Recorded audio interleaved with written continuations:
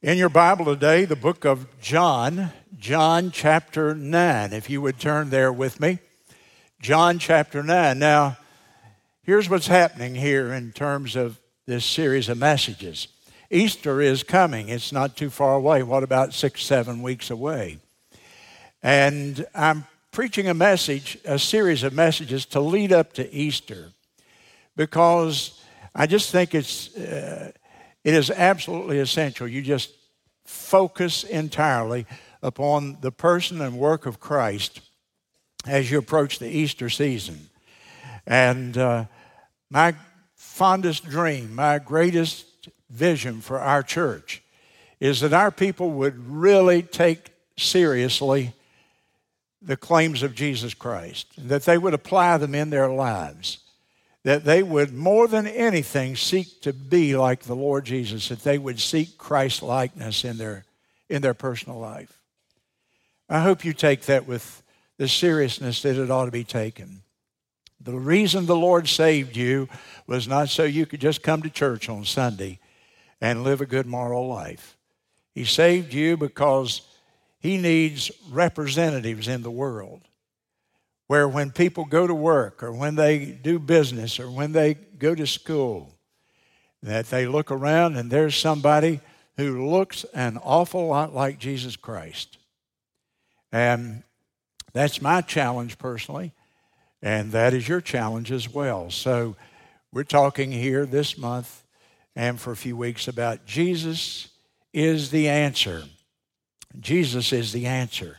And today the subject is Jesus is the answer to men's darkness. We talked about Jesus is the answer to men's disappointment. He turned the water into wine. A very disappointed group of people saw His power. And then Jesus is the answer to doubt, because a nobleman came half doubting and half believing that Jesus could heal his son. And from 20 miles distant, Jesus Christ healed his boy with just a word. Jesus is the answer then to our desires. And a multitude of people had nothing to eat, and they've been with the Lord now for more than a day. And Jesus, as you know, multiplied matter. He multiplied the fishes and the bread, and so He met the answer. He is the answer to desire, to hunger. And now today we're talking about Jesus is the answer to darkness. And the passage is John chapter 9. Stand with me as we read God's Word together, if you will, please. Chapter 9 and verse 1, and as Jesus passed by, He saw a man which was blind from his birth. His disciples asked Him, saying, Master, who did sin, this man or his parents, that he was born blind? Jesus answered, Neither hath this man sinned nor his parents, but that the works of God should be made manifest in him. I must work the works of Him that sent me. While it is day, the night cometh when no man can work. As long as I am in the world, and read it with me aloud, I am the light of the world. When He had thus spoken, He spat on the ground, and He made clay of the spittle, and He anointed the eyes of the blind man with the clay. He said unto him, Go, wash in the pool of Siloam, which is by interpretation sent. He went his way, therefore, and washed, and came seeing. The neighbors, therefore, and they which before had seen him, that was blind, said, Is not this he that sat and begged? Some said, This is he. Others said, He is like him. But he said, I am he. And therefore said they unto him, How were your eyes opened? He answered and said, A man that is called Jesus made clay, or we would say mud, and He anointed my eyes, and said to me, Go to the pool of Siloam and wash. And I went and I washed, and I received my sight. Jesus is the answer to darkness. Then said they unto Him, Where is He? And He said, I know not. I don't know. Thank you, and you may be seated. In the last part of the book of John, the Apostle John said that Jesus wrought many other miracles which are not recorded here in the book of John, but these are written. These miracles or these supernatural signs were written so that people might know that Jesus is the Christ, the Son of God. The purpose of the miracles was not first to help an individual, though they were for that purpose, but the primary purpose of the miracles, John said, was that people might believe in the Lord Jesus Christ as the Son of God, the Savior of the world. And so John selected 7 miracles and 7 only. Jesus Christ performed miracles every day of his ministry, I believe. He performed thousands, maybe tens of thousands of miracles. I don't know. John says so many it would be like the world could not even contain the total. But John only selected 7. And he said, of those 7, if you will analyze these and study these are written that you could be convinced that Jesus Christ is in fact the Son of the living God. So I've studied a lot about miracles, more than maybe I ever have in the last few weeks. And I've become very interested in them because, very frankly, I've told you in times past that I went through a period of real doubt about whether I believed the Bible being absolutely true, whether I could accept everything in the Bible, though I was raised in a Christian home. My dad was a pastor. But even though I went to Bible colleges, even with all of that background, I mean, the devil got on my case when I was in college at the University of South Carolina. And I had a couple of professors, they just about messed me up. And I had doubts, and the greatest point of my doubt was miracles. Did I really believe that God could open up the sea and people could walk through on solid ground? Did I believe that Jesus Christ could take a little boy's lunch and feed 5,000 men, not including the women and children?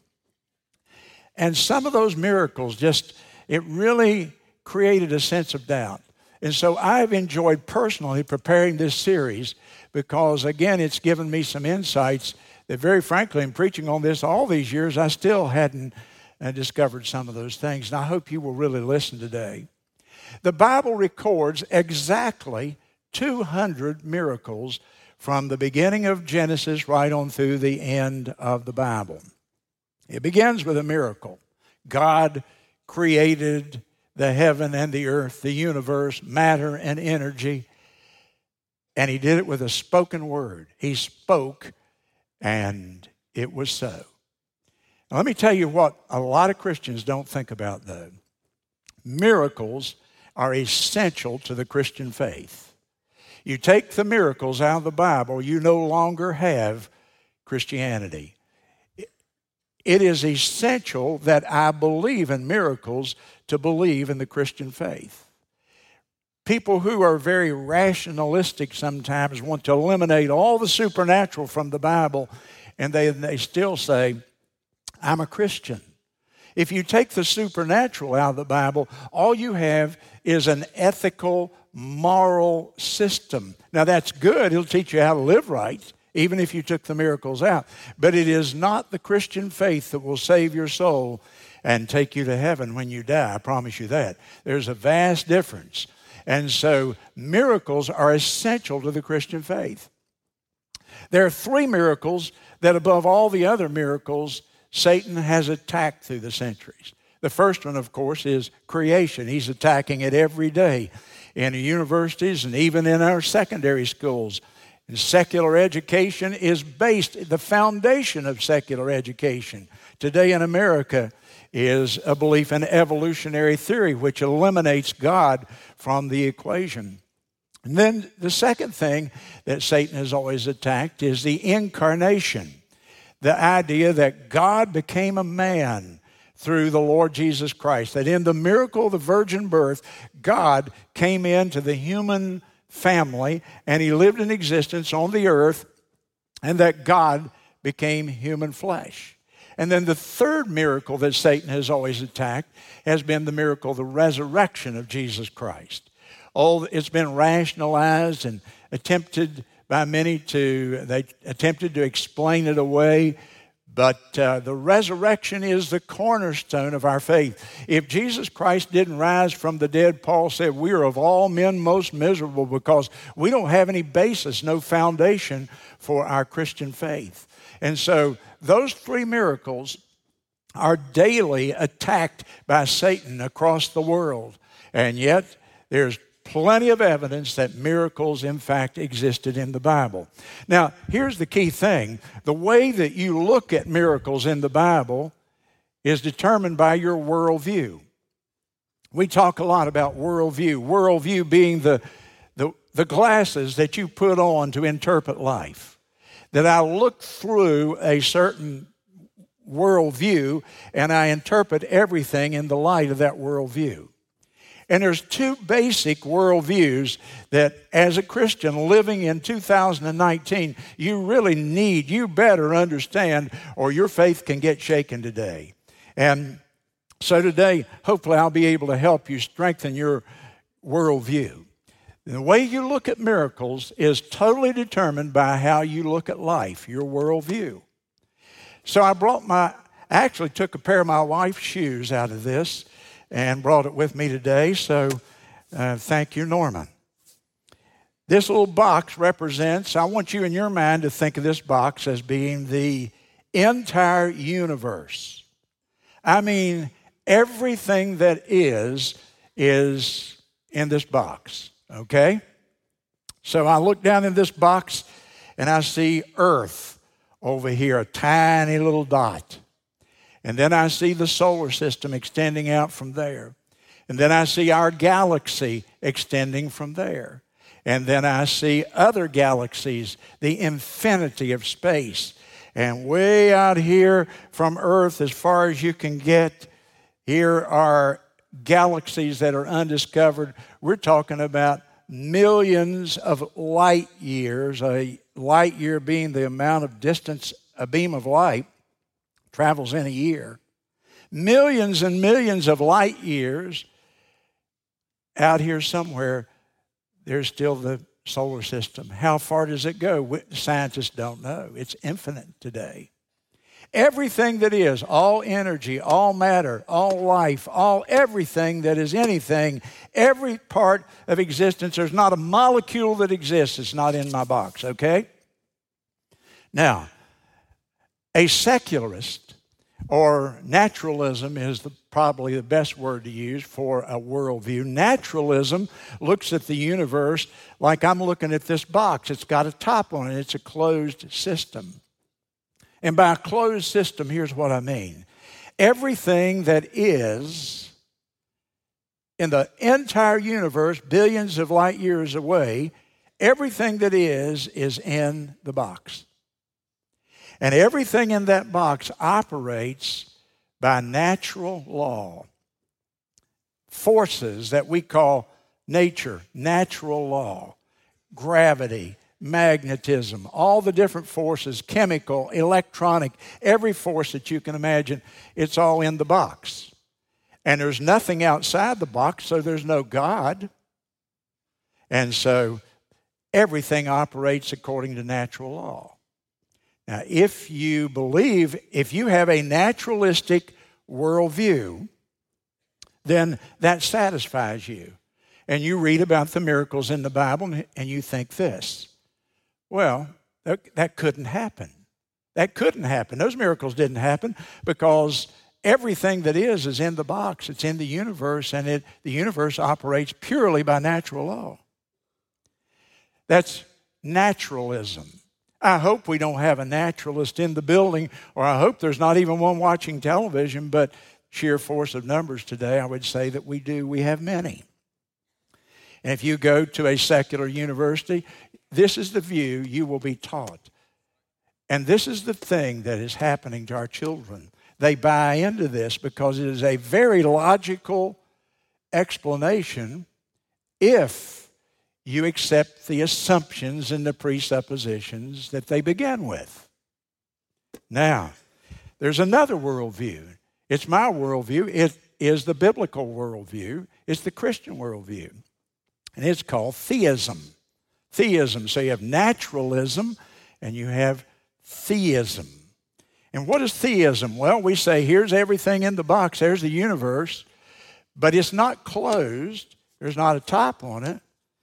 The top is removed, and there are forces outside the box. The forces being, here's God. Theism says theistic God. There's a God, and he transcends this. In fact, he made everything in the box. There's nothing in the box that wasn't created by him. And he is the one who created the laws that govern this most of the time. But occasionally, God decides he wants to override or supersede or bypass some of his own laws. Well, he has the right to do that, doesn't he? And so when he does, he creates a miracle, we call it. The God who transcends and controls the universe, he intervenes in the universe. It's an open system. God can do as he wishes because he, in fact, created it. It's his. It all belongs to him. He could destroy it. He can keep it. He can do whatever he wishes. I'm a theist. There's a God. And he occasionally comes. In fact, that's the definition of a miracle. A miracle is a supernatural act where God decides to intervene in some earthly event or some situation. He temporarily suspends part of his natural laws. He bypasses them. He overcomes them. He supersedes them, whatever words you want to use. He overcomes and supersedes the laws of nature, and he intervenes on behalf of someone or something. And so, let's go to John chapter 9 and verse 1. Jesus passed by. That's an important phrase. In the normal course of life, Jesus Christ is walking through the streets of Jerusalem, and there's a blind man sitting over here who is in fact begging. He's been there for years. He's been there because the Bible makes the point he's been blind from his birth. Jesus didn't stage this event like some magician. Who is that fellow you see on TV? Copperfield, is that his name? David Copperfield. Well, he does these tricks, and people are astounded by what he does, but it takes him days to set up all the staging and the equipment. You know it's a sleight of hand thing. Well, Jesus didn't set up his equipment for 4 or 5 days. Jesus is walking by the normal course of life. And as he walks by, he sees this man. And one of the disciples say something to him. Is he there blind and begging because he sinned, or did somebody else sin and cause this? And Jesus said, neither. You can't, all disease, of course, indirectly comes from sin, but it's not always a specific sin. It's that we inherited a broken body and a broken nature. It's not somebody's specific sin. Usually it might be. So Jesus looked at the man and he had pity on him. The man didn't even ask for help, if you will notice. The man didn't even speak to Jesus. In fact, the man's blind. He probably is not even aware of who Jesus is. And what does Jesus do? He just determines to intervene. And so how does he intervene? This is a little strange to us, but he spits on the ground. And he stirs it up a little bit, and he anoints the man's eyes, and he says to him, now go wash over here at the pool of Siloam, which is not very far away. And the man did that. The man was just foolish enough to believe Jesus Christ. And when he did, he came back. What's the word at the end of that verse? Seeing. He came back seeing. He had not seen one gleam of light since his childhood. And so Jesus' method here, spit on the ground, make a little clay, anoint the man's eyes, and the man washed and he's healed. That's a miracle. You see, that superseded the laws of nature. I don't know what laws of nature are involved. Did the man have some sort of problem with his retina or his optic nerve or the pupil or cataracts? I don't know what was wrong. We don't need to know. We know this, that God made the human eye. And we know that God has the power to do what he wishes with my eye, your eye, or this man's eye. And that Jesus Christ reversed whatever was wrong physically, and the man gained his sight that day. He was healed instantaneously. It wasn't a progressive thing where he had to keep coming back for more. He was healed completely, 100%. My guess is he had 20/20 vision or maybe better. He was healed permanently. He didn't have to worry about the condition returning because he had been healed by the greatest physician who ever lived, our Savior, the Lord Jesus Christ, who does all things well, the Bible said.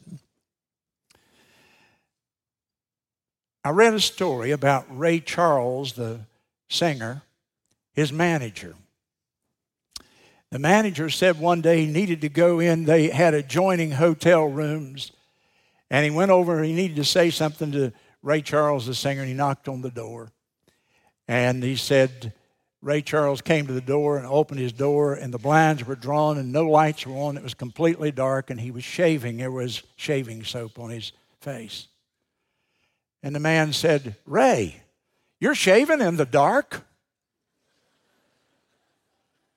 And Ray Charles said to him, man, where I am, it's always dark.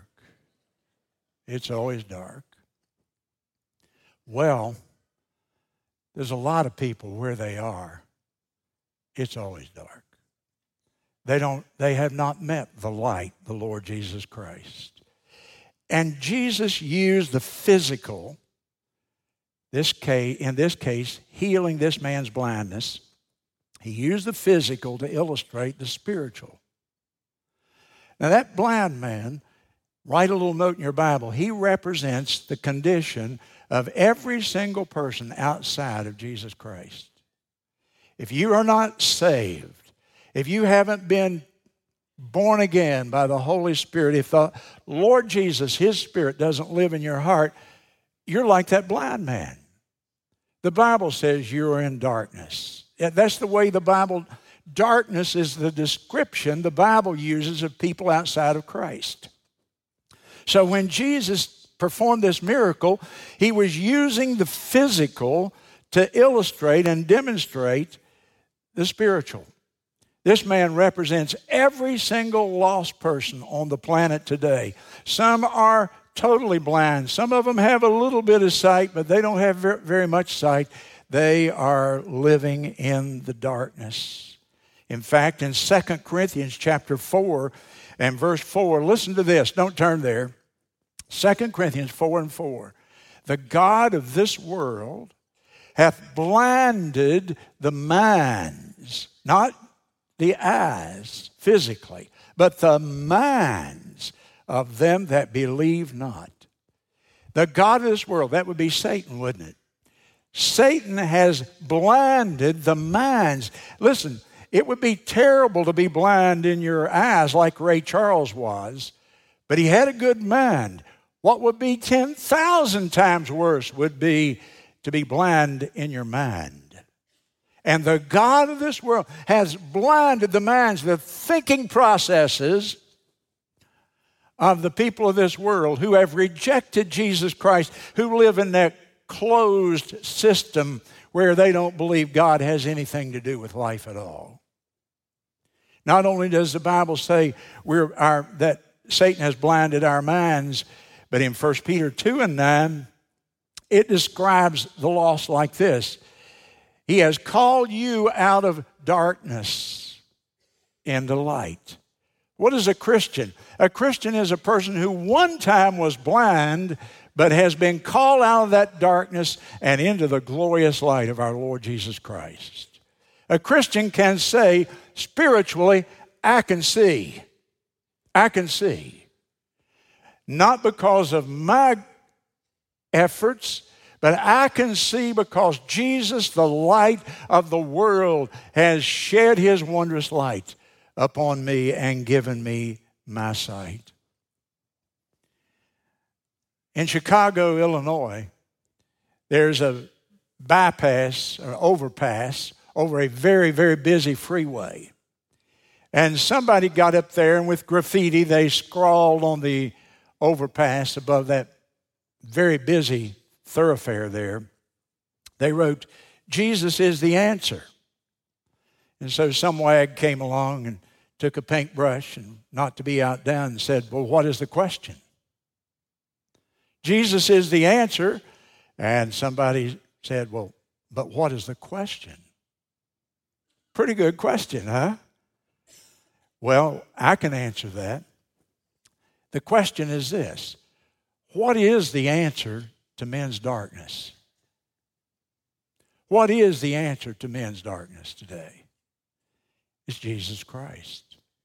What is the answer to men's doubt? It's Jesus Christ.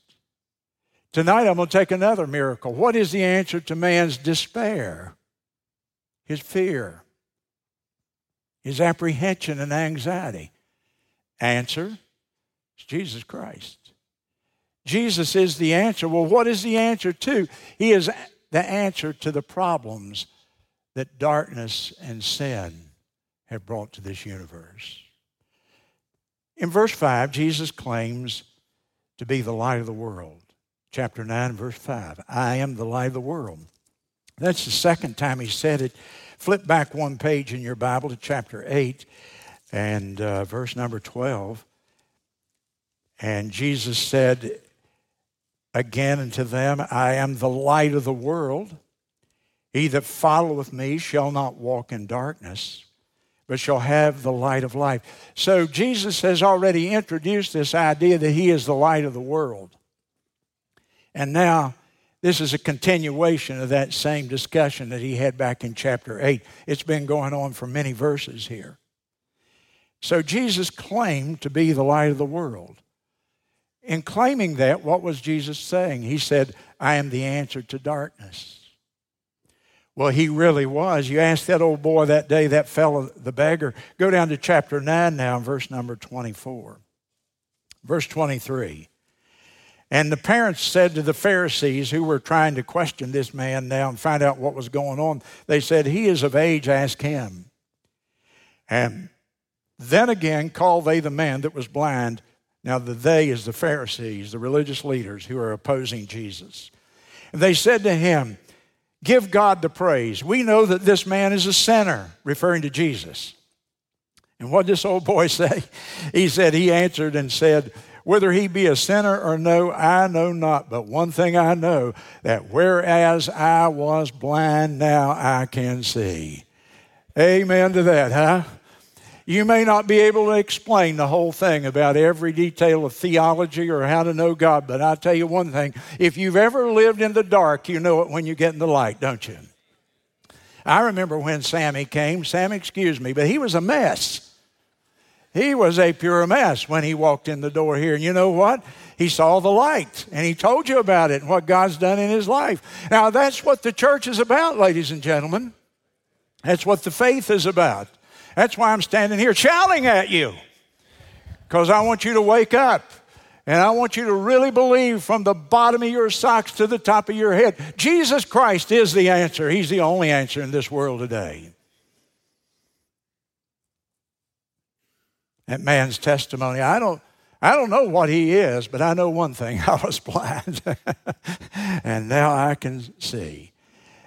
But when Jesus said, "I'm the light of the world," he was describing his own nature. His nature is that of light as opposed to darkness. In fact, go with me to the first chapter of John. We haven't turned much here, and I want you to use your Bible, make it worth you bringing it. John chapter 1 and verse number 4. In the prologue to this book, before he gets started well, here's what John says. "In him," Jesus, the Word, capital W, "in him was life, and the life was the light of men. And the light shineth in the darkness. Jesus came into a dark world then, and the darkness comprehended it not. Comprehended it meaning it couldn't overcome the light. And darkness cannot overcome light. The smallest amount of light will penetrate the deepest amount of darkness. Jesus came into the world, and the darkness couldn't hold back his light. It couldn't assuage his influence, if you will. Now we go on over to chapter 3. And John continually comes back to this theme of the light. And so in John chapter 3 and verse number 18, he talks about man's response to Jesus when he came. He that believeth on him is not condemned, but he that believeth not is condemned already. So you don't have to do anything to be lost except to not believe. He is condemned already because he hath not believed in the name of the only begotten of the Son of God. And this is the condemnation that rests upon this world, that light is come into the world, and men love darkness rather than light. Why? Because their deeds are evil. For everyone that doeth evil hateth the light, and neither cometh to the light, lest his deeds should be reproved. But he that doeth the truth cometh to the light, that his deeds may be made manifest, that they are wrought in God. You see, wherever there's evil, it has to hide. It has to cloak itself in darkness. Think, if you will, of the People's Republic of North Korea, the most secretive nation on the earth today. And Kim, the fellow that our president has negotiated with, and everything is so secretive. Everything is hidden in darkness. It's cloaked.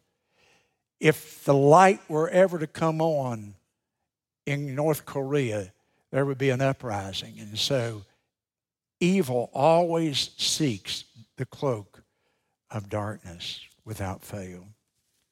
And so Jesus came. When he said, I'm the light, think with me about this for just a moment, if you will. When Jesus said, I'm the light, here's what he really was saying. He said, I am the revealer of reality. I am the revealer of reality. You turn the light on, it reveals reality. Sometimes I've come in this building, oh, this place is black when there's nobody in here and no lights on. And a time or two I've found myself up here on the platform or down there trying to get up on the platform, and it's so dark. And I wait for my eyes to change, but they didn't change enough. And I would feel my way up. And then I finally figured out my phone has a light on it. And so I popped that phone, and you know what? It reveals the truth of where that step is, the truth that there's another step in front of it, the truth that there's a speaker that I better avoid hiding in the darkness. Light reveals truth. And when Jesus said, I am the light, what was he saying? I will show you the truth. I'll show you the truth about God. I'll show you the truth about yourself. I'll show you the truth about other people. Jesus brought us the understanding of God. I have people say to me fairly often, Pastor, what is God like? And I finally found a great simple answer that everybody seems to grasp. What is God like? He's like Jesus. Look no further. Get your Bible and start reading the Gospels. You know what God's like? He's like Jesus. If you want to know what God is, then look to Jesus, because the Lord Jesus Christ was God in human flesh. And he came to reveal who God is, what God is like, the character of God, the thoughts of God. He not only revealed to us the truth about God, he reveals to us the truth about ourselves. Do you know why? You know why I do what I do? Well, I can look to the teachings of Jesus Christ and it'll explain it. Why I am like I am, why my motivations are like they are, my thoughts are like they are, the problems that I have. Jesus Christ came to reveal truth. Don't ever let anybody talk you out of that today. Because you know what the other option is? There isn't one. There isn't one. If you miss it with Jesus Christ, you've missed it. Because there's no one else I know that even ever claimed to be the truth. Light appears to be so simple, doesn't it? I look up here at these bright lights. It's really one of the most complex things on the earth. Jesus Christ, his teaching is so simple the little child can understand. Suffer the little children to come unto me and forbid them not. Such is the kingdom of God. So simple. And yet that light is so complex. You ever driving down in your car and it's been a big rain and the air is full of humidity and mist and a rainbow appears. And that water is like a prism. And it separates the colors of the spectrum of light. You know why that red flower right there is red? It's red because whatever it is in that flower, it absorbs all the colors of the spectrum except the red, and that's reflected back. Do you know why that one's yellow? Same thing. Every color is absorbed except when you look at a color, all the other colors are absorbed by the nature of whatever you're looking at. Now, that's pretty complex, isn't it? I can't figure that out. And you know what? Jesus Christ appeared to be so simple, so obvious what he was saying. And yet people have been studying his words for 2,100 years. The depth of them is absolutely beyond human comprehension.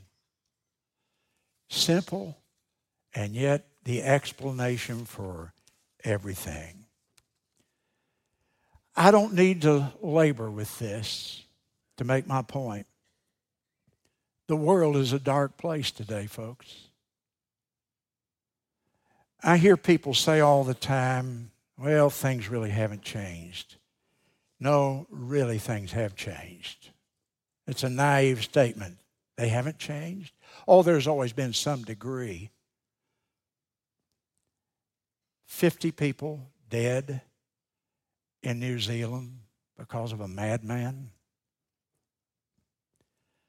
All across America now we're finding out that wealthy people and celebrities paid big sums of money and cheated to get people to take the SAT score or the SAT test for their children.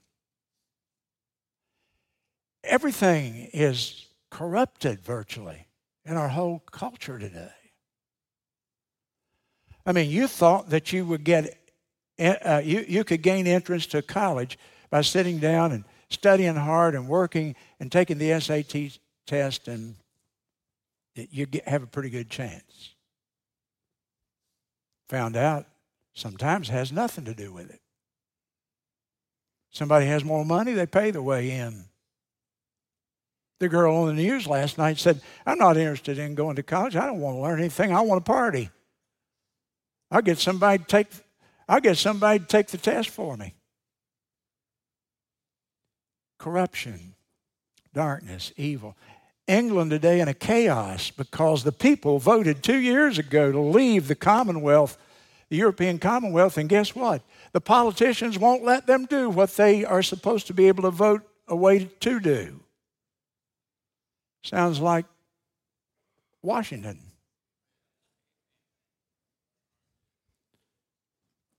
%48 of our young people want socialism. Young person, go to Venezuela or Cuba for 6 months and then come back and tell me you want it. It's ignorance. And we've rejected the light. We've rejected the one who reveals truth. John Hancock, the man with the prominent signature on the Declaration of Independence, back in the colonial days, John Hancock went one night to hear John Witherspoon, who also signed the Declaration. John Witherspoon was the outstanding colonial preacher. Witherspoon is known, great theologian, great preacher, had a great ministry. And he preached on my text of this morning, John 8:12 and 9:5. Jesus said, I'm the light of the world. And Hancock was perplexed. He said, I really don't understand what John Witherspoon was trying to say. I'm confused. He got on his horse and he rode to his home about 4 or 5 miles distant. And it was a pitch black night. He said there was no moon, no stars. It was just very, very dark. He came to his home, put his horse in the barn, pulled out his key, walked on the front porch, inserted the key, turned it in the lock, opened the door, and walked in. And when he walked in, he said, I've got it. I see. His wife said, John, sure you see. You just came in from the dark. He said, No. I went to hear Brother Witherspoon tonight, and I understand what he was saying. Faith is the key. Jesus is the door. Faith opens the door, and you see the light. I'd say he got it, wouldn't you? I'd say he got it that night. My question to you is this. Is there anybody here today who wants to come in out of the darkness? Is there anybody watching today our program on television and you want to come in out of the darkness? Jesus is the light. Come to the cross. Come to Jesus, and you'll see the light. Stand with me, if you will, to your feet, please.